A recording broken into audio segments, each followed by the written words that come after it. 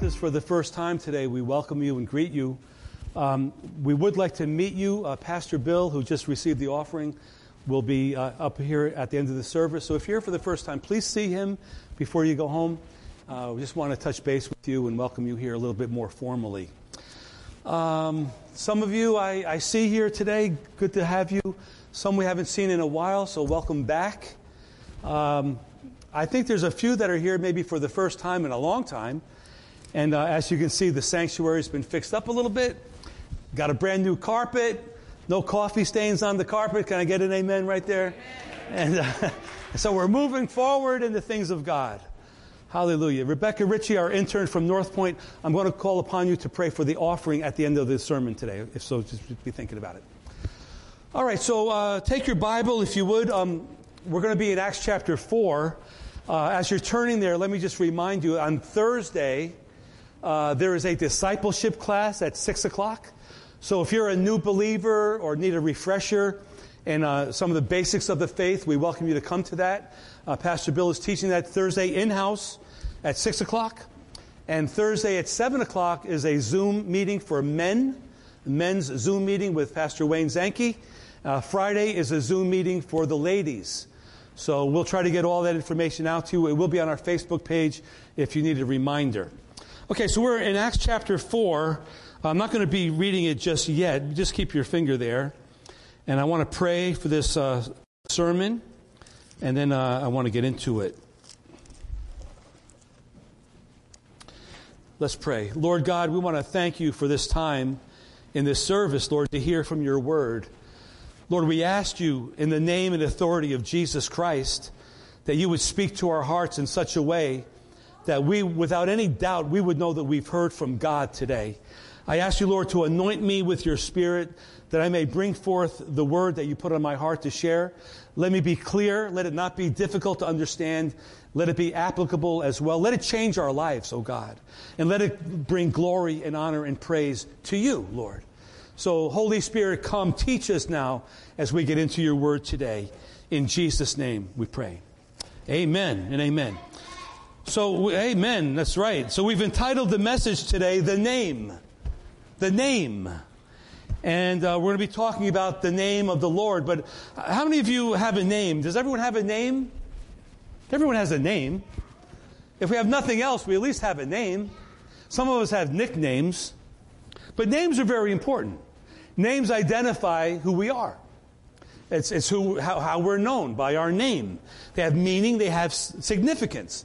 So I just want to give you briefly, when our children were born, I was kind of ignorant to the whole process of naming babies at the time. I didn't realize there was basically a whole industry out there that had names of baby books written. And there's millions of names that you could pick, and I never thought of it, you know. But anyway, we realized we wanted to name our kids, you know, with names that had meaning. So Stacy's name comes from the name Anastasia. It's an abbreviated form of Anastasia, which means of the resurrection. So Stacy was born on Palm Sunday that year, so we wanted a name that reflected her being born around that time. It means of the resurrection. It means springtime and new life as well. Jeffrey's name, Jeffrey was born with some medical difficulties, had to be transferred to a large hospital in New York City. And they needed to know his name, like immediately.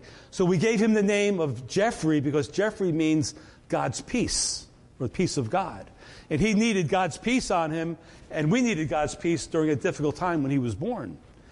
And then Betsy came, and Betsy's name comes actually from Elizabeth. That name means God is my oath. So we named her Betsy as a way to proclaim God's blessing over her and God's oath and God's promises over her and over us as we raised her. My name, Richard, actually means the lion-hearted. Did you know that? Richard the Lion-Hearted?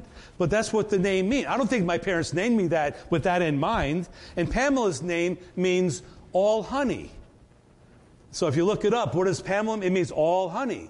So I call her All Honey every now and then. I don't think her parents named her that because of that, but she inherited that name, I guess. It comes with the title. But I say all that to say today we want to talk about a name that is quite unique, although common at the time in which he lived. This is a name of great significance and great importance, great meaning.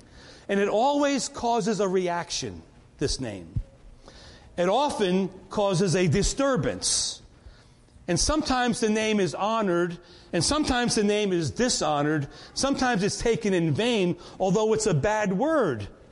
So this name is unusual because in some instances it's honored and revered. In other instances it's used as a bad word. It's kind of unusual that a name would have both types of meanings. But this name is powerful, and this name is also delicate.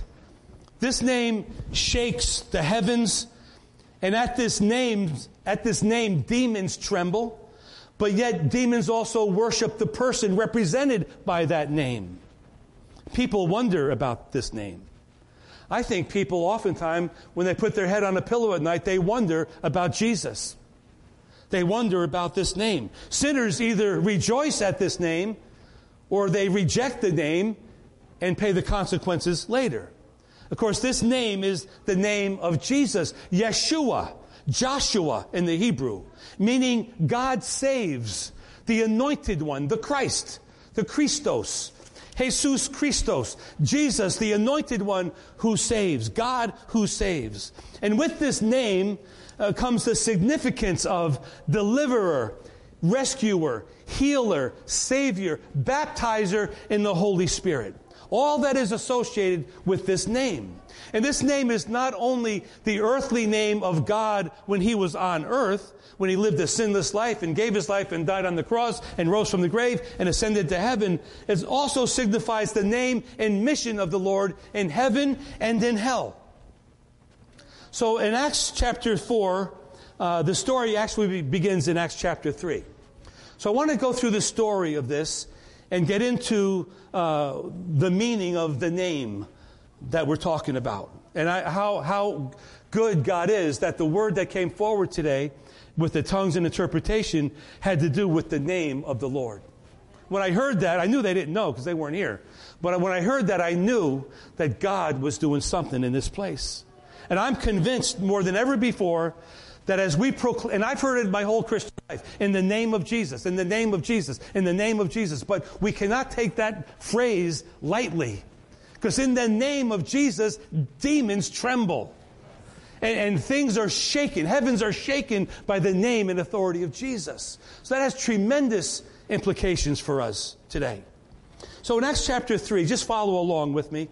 I'm looking at chapter 3, verse 1, first couple of verses. Peter and John are on their way to go to the temple.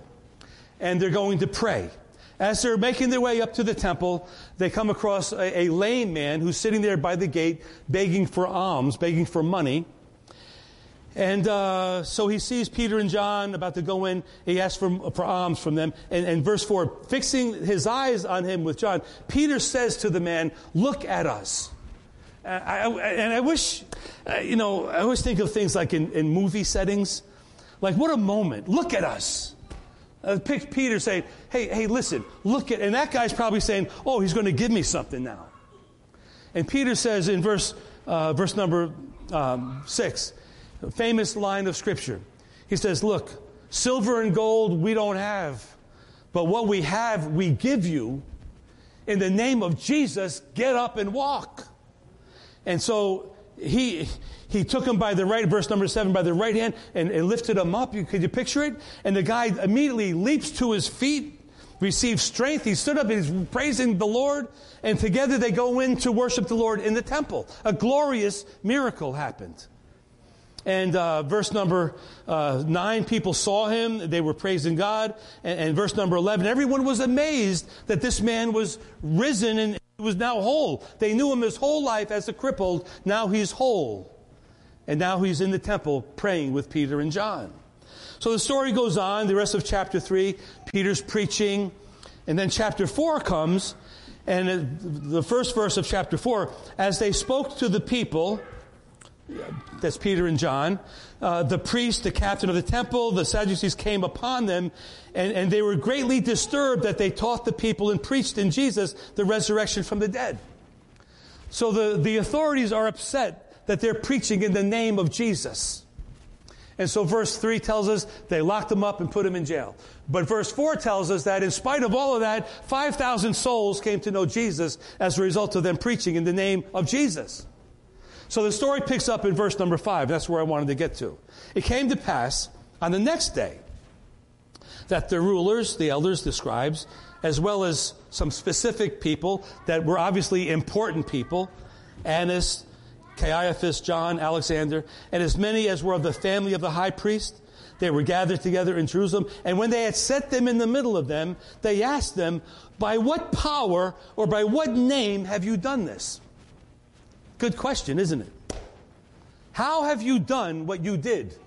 And when I first read this, I'm thinking, well, what are they referring to? Because in Acts 3:6, the lame man was healed. In Acts 4:2, they were preaching the resurrection in the name of Jesus. In Acts 4:4, 5,000 people got saved. So what were they? They knew these guys had something. But by what power, by what name were you doing these things? And Peter, verse number 8, again, filled with the Holy Spirit. And he's empowered with the Holy Spirit. Verse number 8, he says to them, rulers of the people and elders of Israel. I mean, don't you just think about it. Here's Peter. You know, Peter now filled with the Holy Spirit. We know him from Acts 2 as being filled with the Holy Spirit and proclaiming the Word of God. But think back just a little bit before, we see Peter cowering. I don't know the man. But now he's empowered, preaching, teaching. And he's saying, look, I'm telling you guys, you rulers of the people, you elders, if this day we're judged for a good deed done to a helpless man, by what means he has been made well? If you want to know that, well, let me tell you why. In verse number 10, let it be known to you all and to all the people of Israel that by the name of Jesus Christ of Nazareth, whom you crucified, whom God raised from the dead, by him, this man stands here before you whole. It's not through the name of Peter. It's not through the name of John. It's not through the name of James or Andrew or Thomas. It's not through Moses or David or Abraham, Isaac or Jacob. It's through the name of Jesus. You crucified him.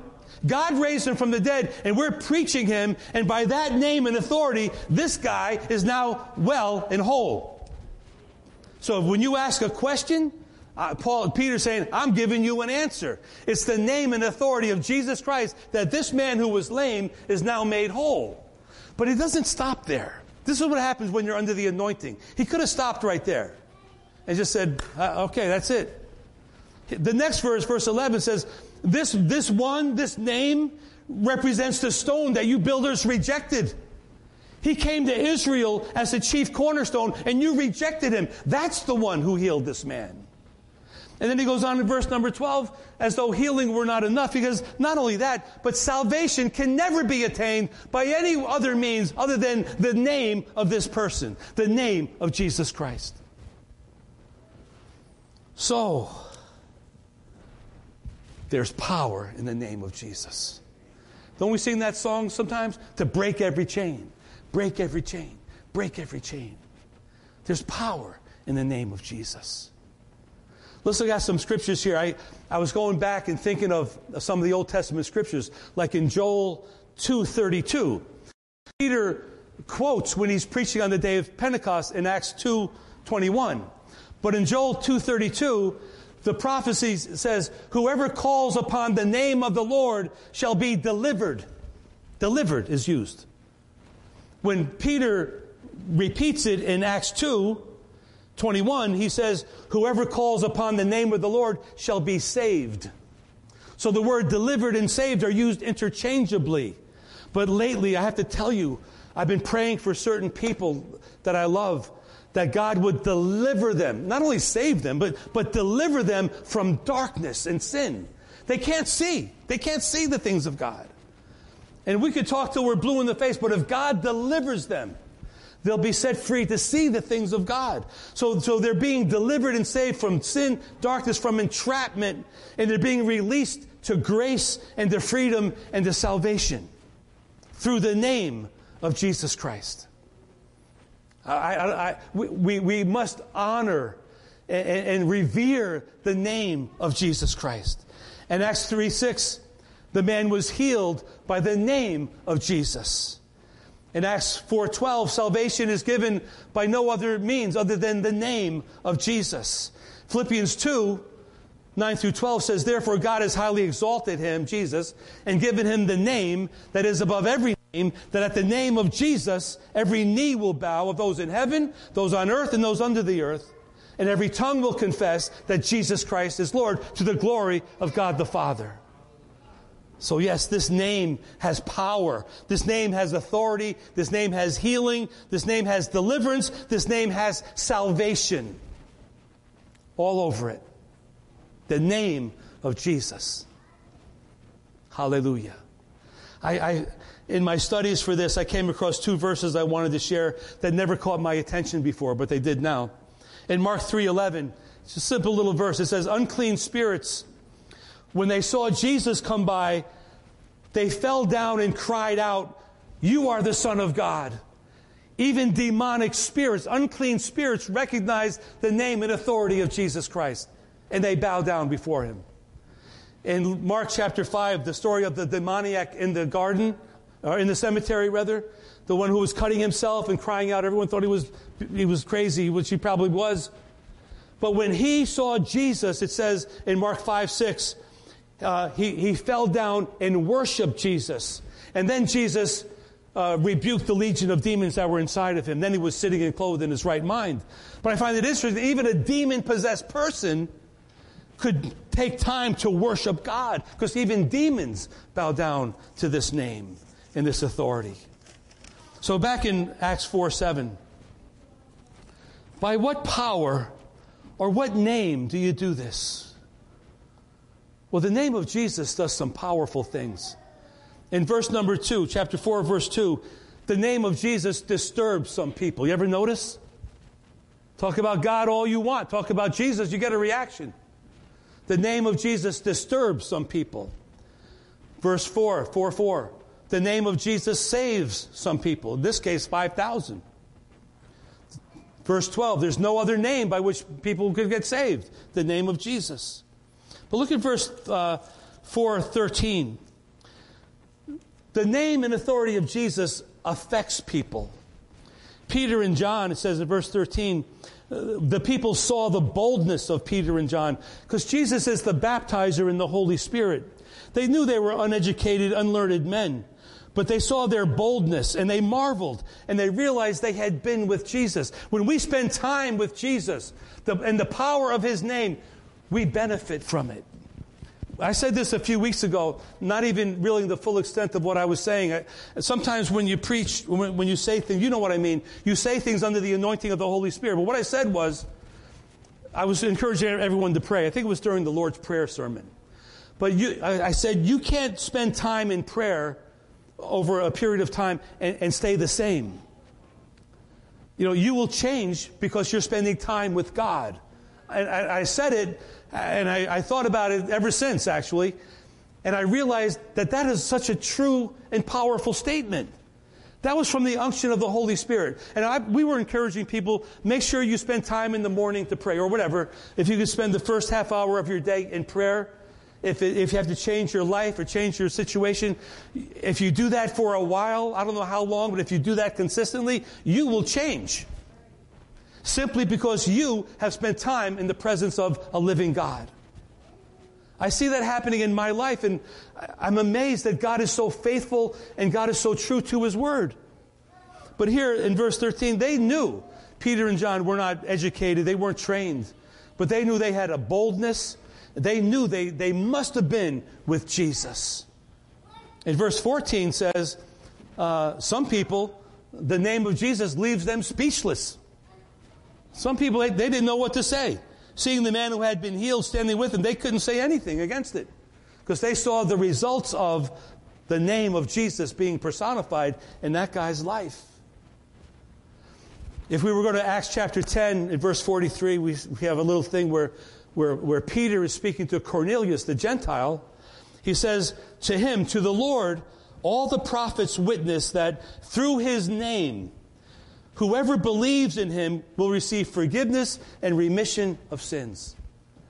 So there is forgiveness and remission of sins through the name of Jesus Christ.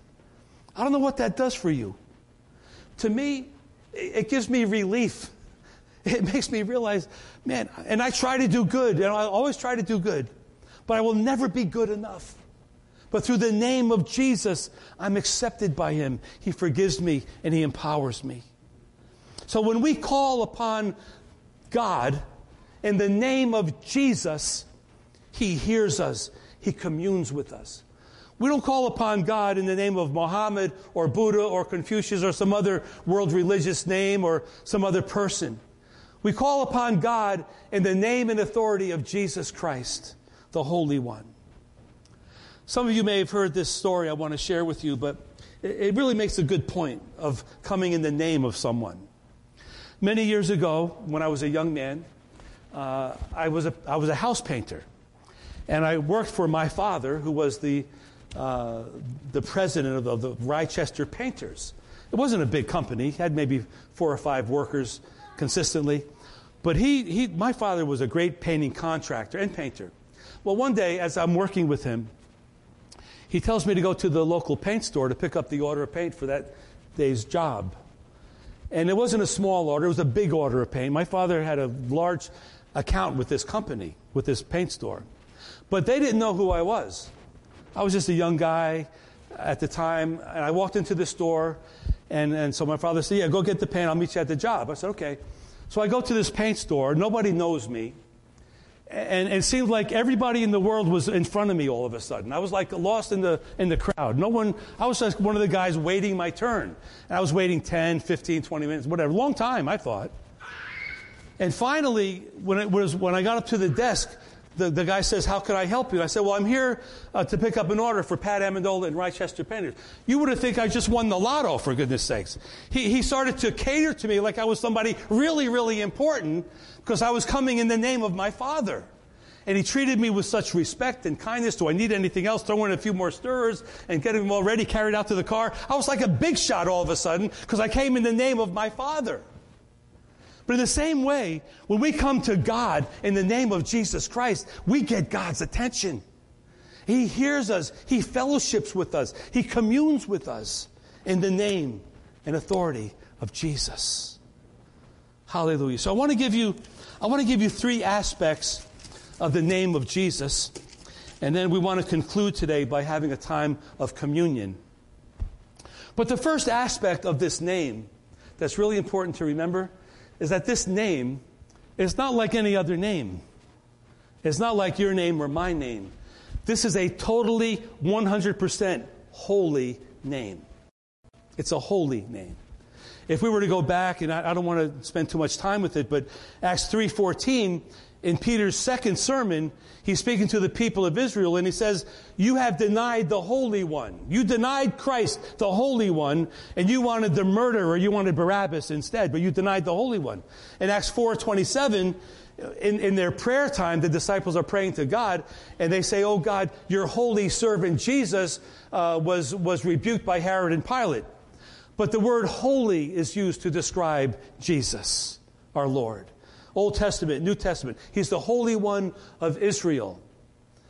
The story of the demoniac in Luke chapter 4 is recorded in Luke's gospel. The demoniac says to Jesus, I know who you are. You're the Holy One of God. So this name represents a holy Savior. He's consecrated. He's set apart. He's sinless. He knew no sin. He who knew no sin became sin for us that we might become the righteousness of God. He's the perfect Lamb of God. He's the only one that was acceptable to the Father to atone for our sins. And because of His holiness, or His holiness now demands from us our obedience. Now this is where a lot of us get mixed up. And I have to confess, I didn't get this for a long time. I always thought that my holiness depended on my efforts. And I do have to try to be holy. But in my own efforts, I could never be holy enough. And what is my motivation? To say that I'm holy? Well, my motivation should be to obey the Lord. When I obey the Lord, a side effect of that obedience is holiness. So Hebrews 10:31 says, it's a fearful thing, or it's an awesome thing to come into the presence of a holy God. Scriptures tell us things like, be holy as I am holy, says the Lord. Paul tells us in Corinthians that you are the temple of the Holy Spirit. The Spirit of God dwells in you. So live your life in holiness to the Lord and consecration to the Lord. Give the Lord your body and your spirit. Hebrews tells us that without holiness, we could never please the Lord or never see the Lord. We could never be aware of what God is doing without holiness. So I wanted to present to you today ways to be holy, right? But then I thought, well, if I do that, so I could give you 10 ways to be holy. I'll give you another 10 ways how to, what to do to be holy, what not to do to be holy.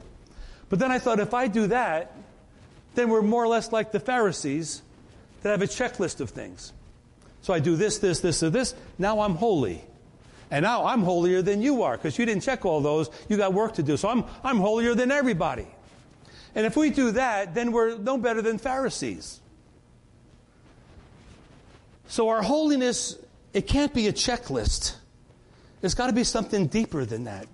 And you know, one of these days I want to preach a sermon. I'm going to call it Almost. Almost coming to know Christ. Herod almost did. Pilate almost did. But I read these things. I read that Pharaoh in Exodus said to Moses, I have sinned. Pharaoh said that. The one who would release the people and bring them back and release them and bring them back. He said to Moses, I have sinned. But he never said, I have sinned before God. God forgive me. He never did that. Just, I have sinned. Balaam also said, I have sinned with the whole donkey incident. I've sinned. But he never said, Lord, forgive me. Even King Saul, when he had this thing where the Lord told him to kill all the animals and he didn't do it, he was so deceived. And he said, I've sinned. But he never repented before God. Even Judas said, I've sinned by shedding innocent blood. But he never repented before God. That's like saying, I'm sorry I got caught. It's a whole different thing than being sorry for offending God. And many times we go through this whole thing where we're sorry we got caught. We're sorry we caused a big problem with everybody. But we're not sorry we offended God. And that should be the first thing on our minds. Then I read about, let's say, the prodigal son, that when he came home, the first thing he said to his father was, Father, I've sinned against heaven. I've sinned against God and you. I'm not worthy to be your son anymore. He was humble and broken. When David was confronted by Nathan the prophet, what did he say?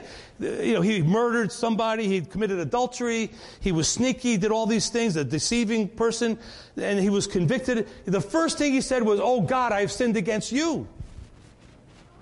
And so this is what I'm trying to say. For us to be holy, we have to be concerned about pleasing God first. And holiness will come as a side effect of that. So over the years, I've had experiences with many people. Pastor Wayne, you could probably relate to this when you work down at the cafe. Well, sometimes I meet with people and the wrong word slips out of their mouth. You know what I mean? And they say, oh, Pastor Rick, I'm sorry. Oh, hey, it's okay. I forgive you. But I'm not the issue. It's God that's the issue. You know? And so some people will tell me, I'm drinking. It's not a problem with anybody. No one knows I'm drinking. Well, no one knows, but God knows. It's an offense against God. Someone, they may steal things from work. And someone will say, oh, you're sinning against your boss. Well, you're also sinning against God because you're violating His law. So if you're obedient to the laws of God, you wouldn't be doing those things. So the motivation cannot be to please everybody because we'll always fall short. You can say, well, I'm looking at pornography. It doesn't bother anybody. It's my little personal thing. It's secret. Or maybe that violates my wife, and I'm sorry I violated her or whatever. No, well, really, you're violating God.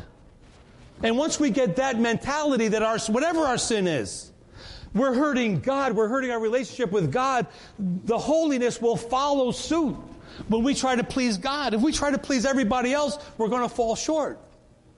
So many of us have this motivation, well, I want to please everybody, I want to look good and all this stuff, and those kind of efforts only go so far. If we realize, I really want to please God, I really want to obey God's law, And in that obedience, then we will actually live a holy life.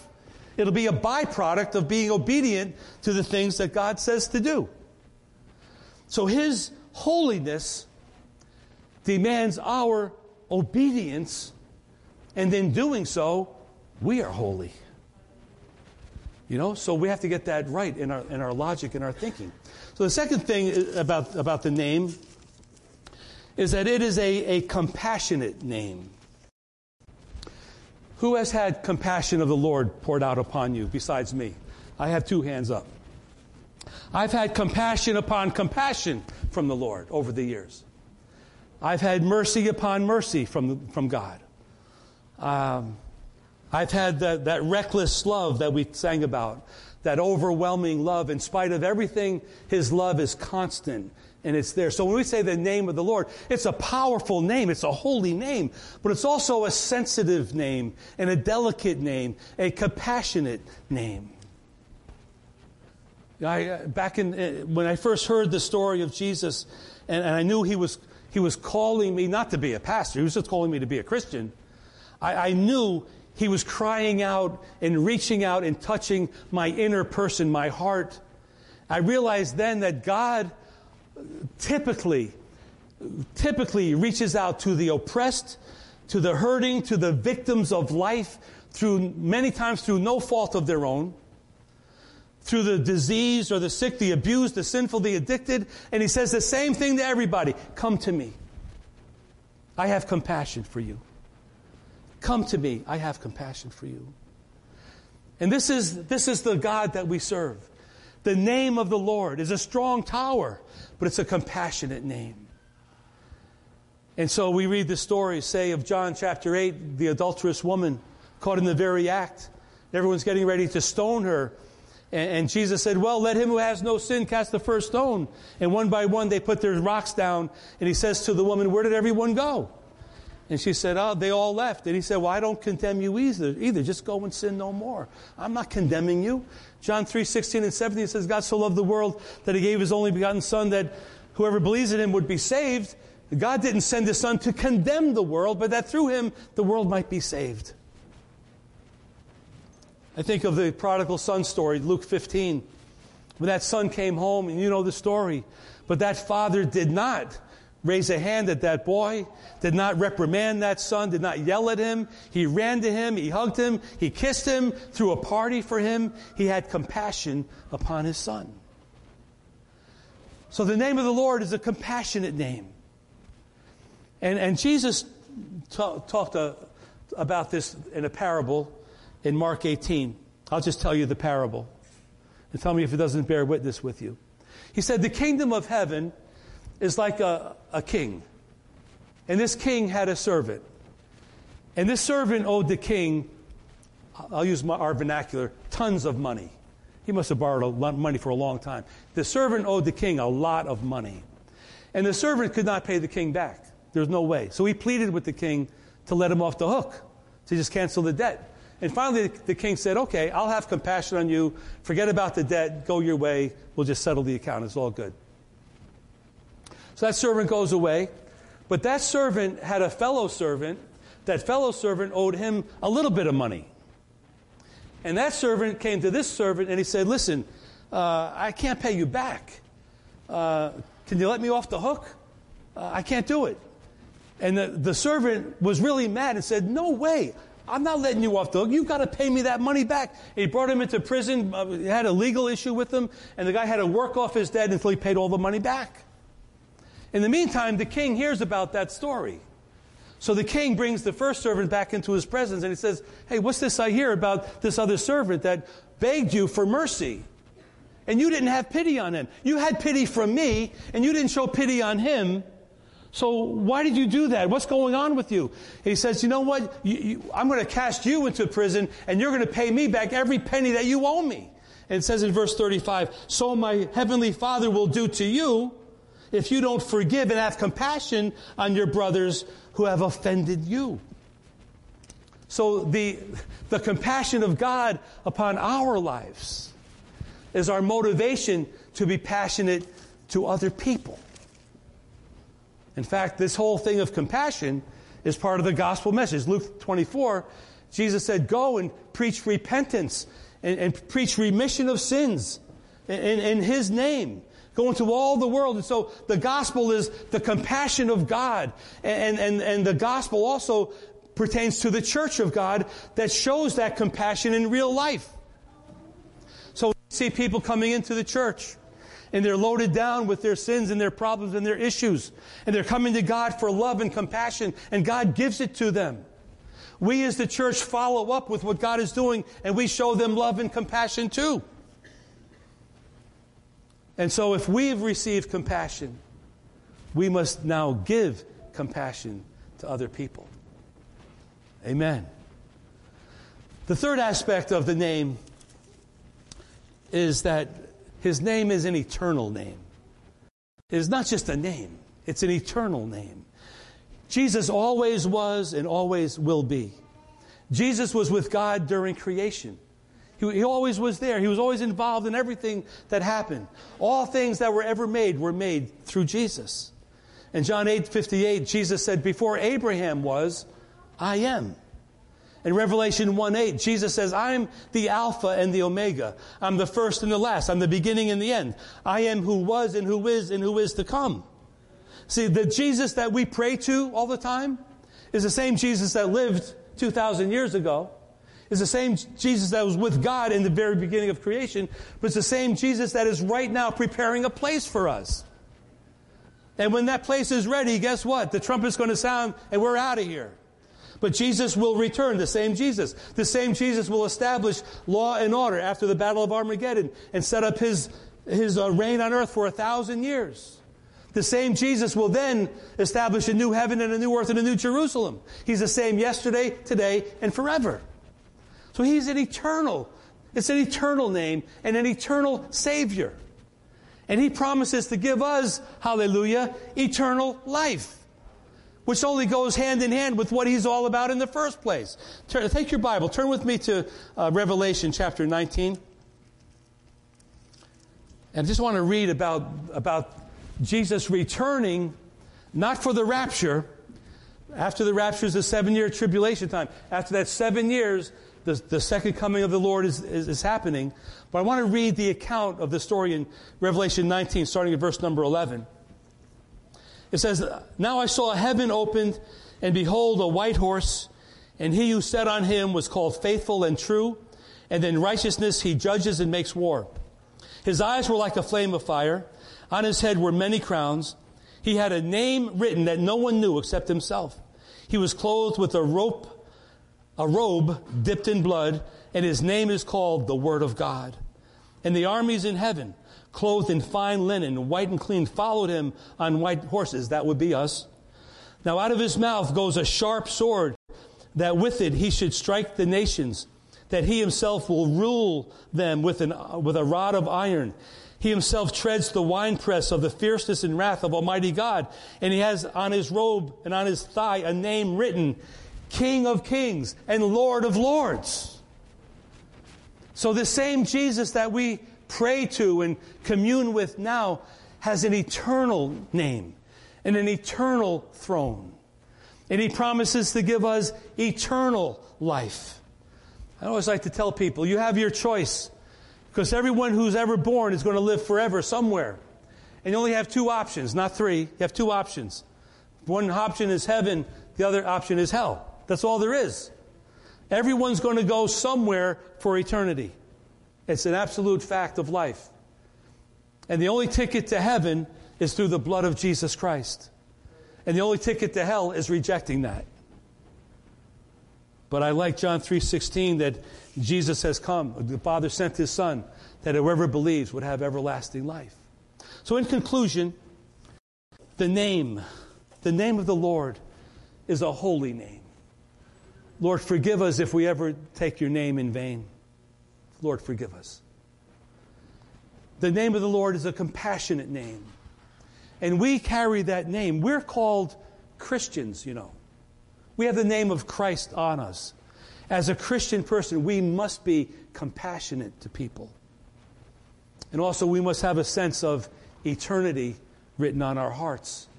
This helps us cope with the stresses of everyday life. And there's a lot of stresses now, a lot of health issues, a lot of problems. But when I think of my life and my eternity with the Lord, it makes this life seem a little bit easier to navigate because I know this is not the all in all. We're just passing through this life to go to the next life. So I wanted to close out by reading Hebrews chapter 12. You could turn to it if you want. I'm going to read it. Hebrews 12, verses 22 to 24. But this little passage of Scripture is so loaded with information. But the writer is making a comparison that the Old Testament believers and Moses went to Mount Sinai. Remember, Moses went there to get the law. But he said, you don't go to Mount Sinai, you go to Mount Zion, which is the highest place in Jerusalem. But he says in Hebrews 12:22, you come to Mount Zion, you come to the city of the living God, the heavenly Jerusalem. This is talking about believers. So this pertains to us. When we came to Christ, I didn't know it, but in essence, we came to the city of the living God, the heavenly Jerusalem. We came to an innumerable company of angels. We came to the general assembly and church of the firstborn. Oh my goodness, that sounds like a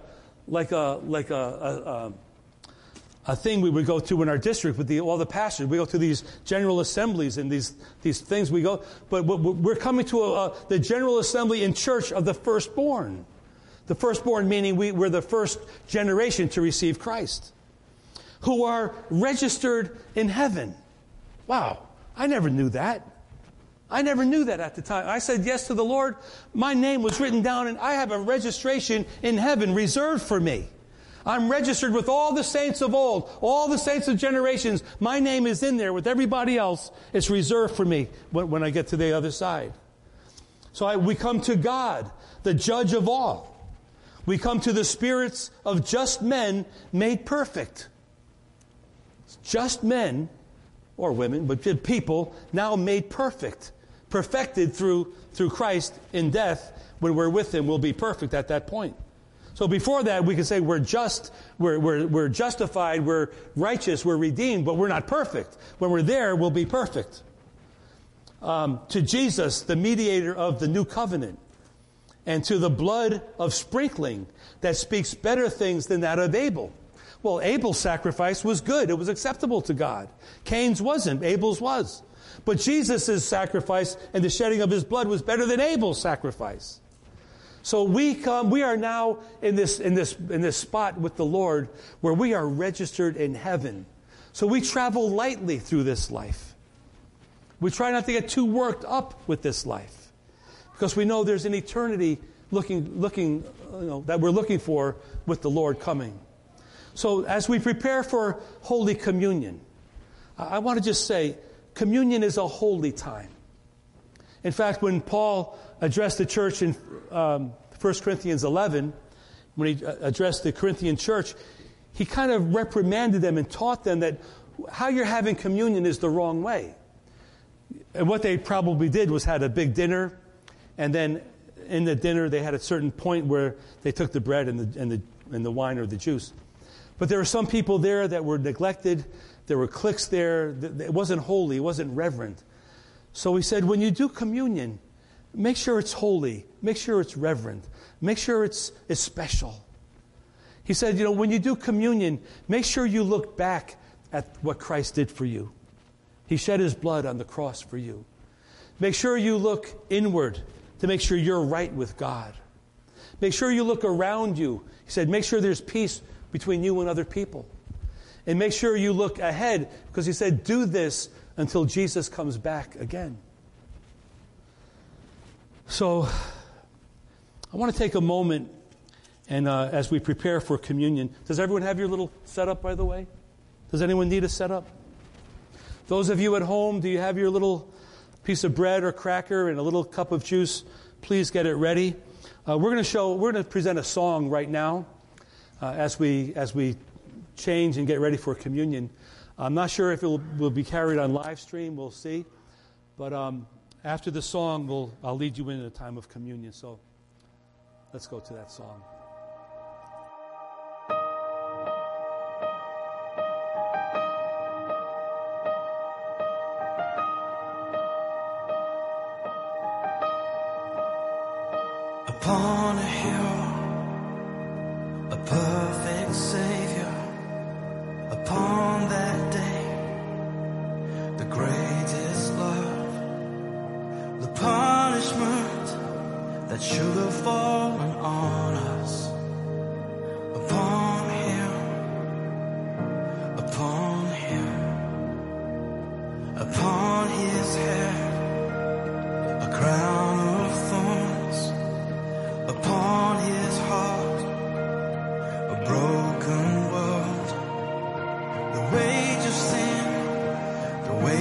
our transgressions upon him, upon him. Christ has died. We are forgiven and Christ alive. We are the risen and he shall come again. Praise the King. Praise the King. Upon our hearts his name is written, the King of Kings and Lord of Lords. We're pouring out a song of praise together upon him, upon him. Christ has died. We are forgiven and Christ alive. We are the risen and he shall come again. Praise the King. Praise the King.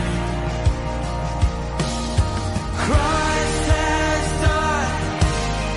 We are forgiven and Christ alive. We are the risen and he shall come again. Praise the King.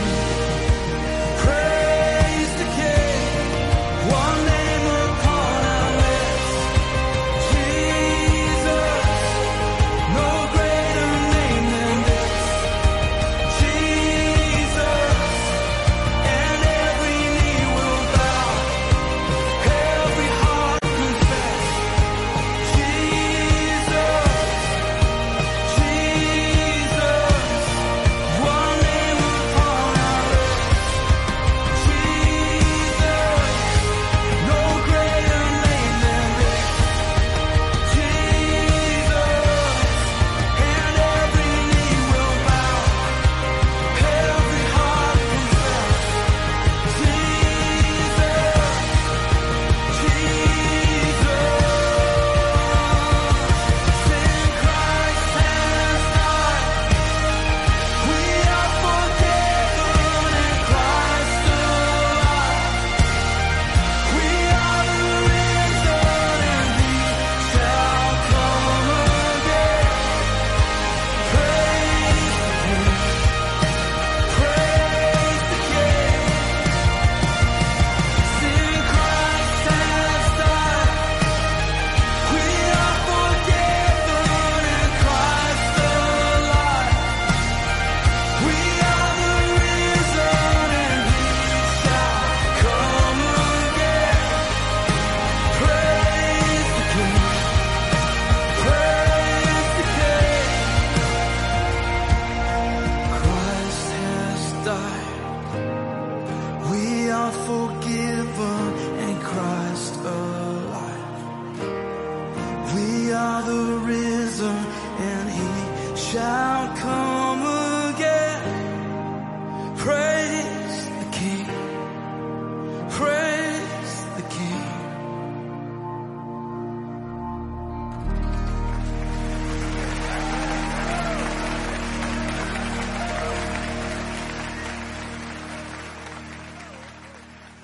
Praise the Lord. Before we partake of communion, I wonder if there's somebody here today, maybe somebody at home, that feels like you want to surrender to that name. You know all about the name, but you've never really surrendered to the name. And so we want to give you an opportunity to do that before we have communion. So if you're at home today and you feel that, I can't see you, but you can make your peace with the Lord. We're going to pray in just a moment. If there's anyone here, okay, we're going to pray with you. Anyone else feels like I just need to make my peace with God today? Anyone else here? Okay. Let's pray. Father God, oh Lord, we come under the authority of the name of Jesus right now. And as that song just said, thank you, Lord, for dying for my sins. We're forgiven because of what you've done for us. We now accept that. We receive that. We confess our need of a Savior, Lord, today. Lord, come into our hearts. Establish or reestablish your presence with us. And we call you Lord. We call you Savior. We call you personal Lord and Savior. So, Lord, come into our lives. Forgive me of my sins and cause me to have a healthy relationship with you in the name and authority of Jesus Christ. We thank you for that.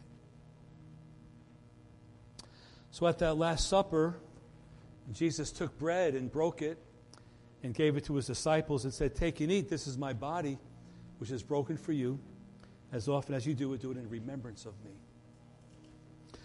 Lord God, we want to thank you for the broken body of Christ. I want to thank you, Lord, that through his obedience, we now have access to the throne of God. So thank you, Lord, for dying for our sins, for taking the abuse and the pain that we deserve. Thank you for taking it all, letting us off that hook. Thank you for having compassion on us. But we honor you today and thank you for what you've done to make that possible. In Jesus' name we pray. Let's partake of the bread together.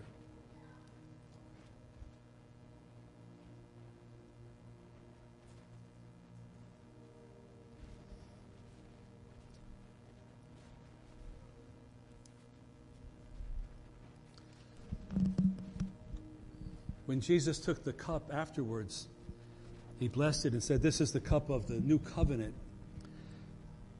People at the table knew that the law was over now. A new time of grace was upon them. And in this cup of the new covenant is not a list of rules of what to do and what not to do, but in this cup is the remission of sins, forgiveness of sins. And Jesus said, as often as you do it in remembrance of me. I've asked Rebecca to come and lead us in a time of prayer of thanks for the shed blood of Jesus. Rebecca, would you do that? Thank you, Jesus. Jesus, we can never say thank you too many times. If we spent the rest of our life thanking you, God, it would still not be enough. Jesus. For your sacrifice was so great, Jesus.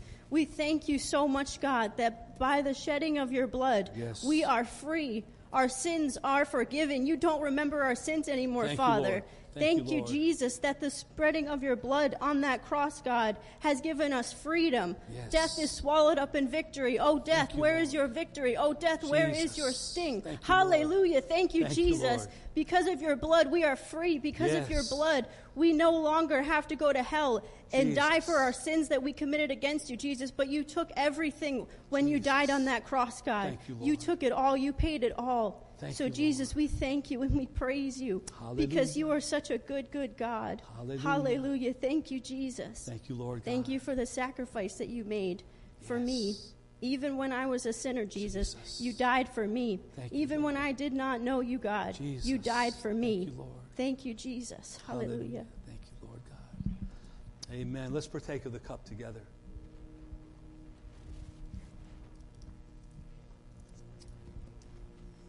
Thank you.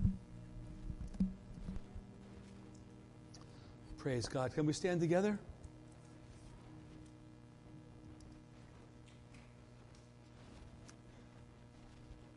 With all this talk about the pandemic and health issues and violence across the world and fires and earthquakes and hurricanes and everything else going on. Now the sickness has affected our White House. So many people are thinking, well, the Lord must be getting ready to do something. All I know is this. Paul, under the inspiration of the Holy Spirit, said, do this until he comes. So we partake of communion until he comes, as a promise that he will be coming. We don't know when, but we do this while we await his return. I wonder if we could recite John 3:16 together, and then I'll pray a blessing over the church. Can we say that together? For God so loved the world that he gave his only begotten Son, that whosoever would believe in him would not perish, but would have everlasting life. One more time. God so loved the world that he gave his only begotten Son, that whosoever would believe in him would not perish, but would have everlasting life. Father, I thank you for this service today, Lord. I thank you for this congregation here in-house. Thank you for those watching and participating on live stream. Lord, now we just pray your blessing over everyone that's involved.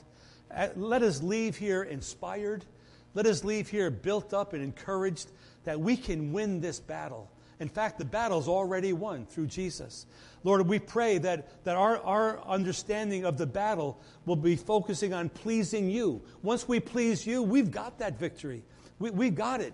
And so, Lord, when we're tempted by sin, when we're tempted by whatever's going on, let us be quick to say, in the name of Jesus, I rebuke that. And let us be quick to say, Lord God, I'm going to obey you and not the way of the world. Let us go from here, Lord, with power and anointing to make a difference in our lives. Lord, if there's anyone in our families, anyone that we're close to that is not walking with you, we pray for their salvation today. And we thank you, and we claim it, and we thank you for it. In Jesus' name, we pray all these things. And everybody said, Amen. Amen. God bless.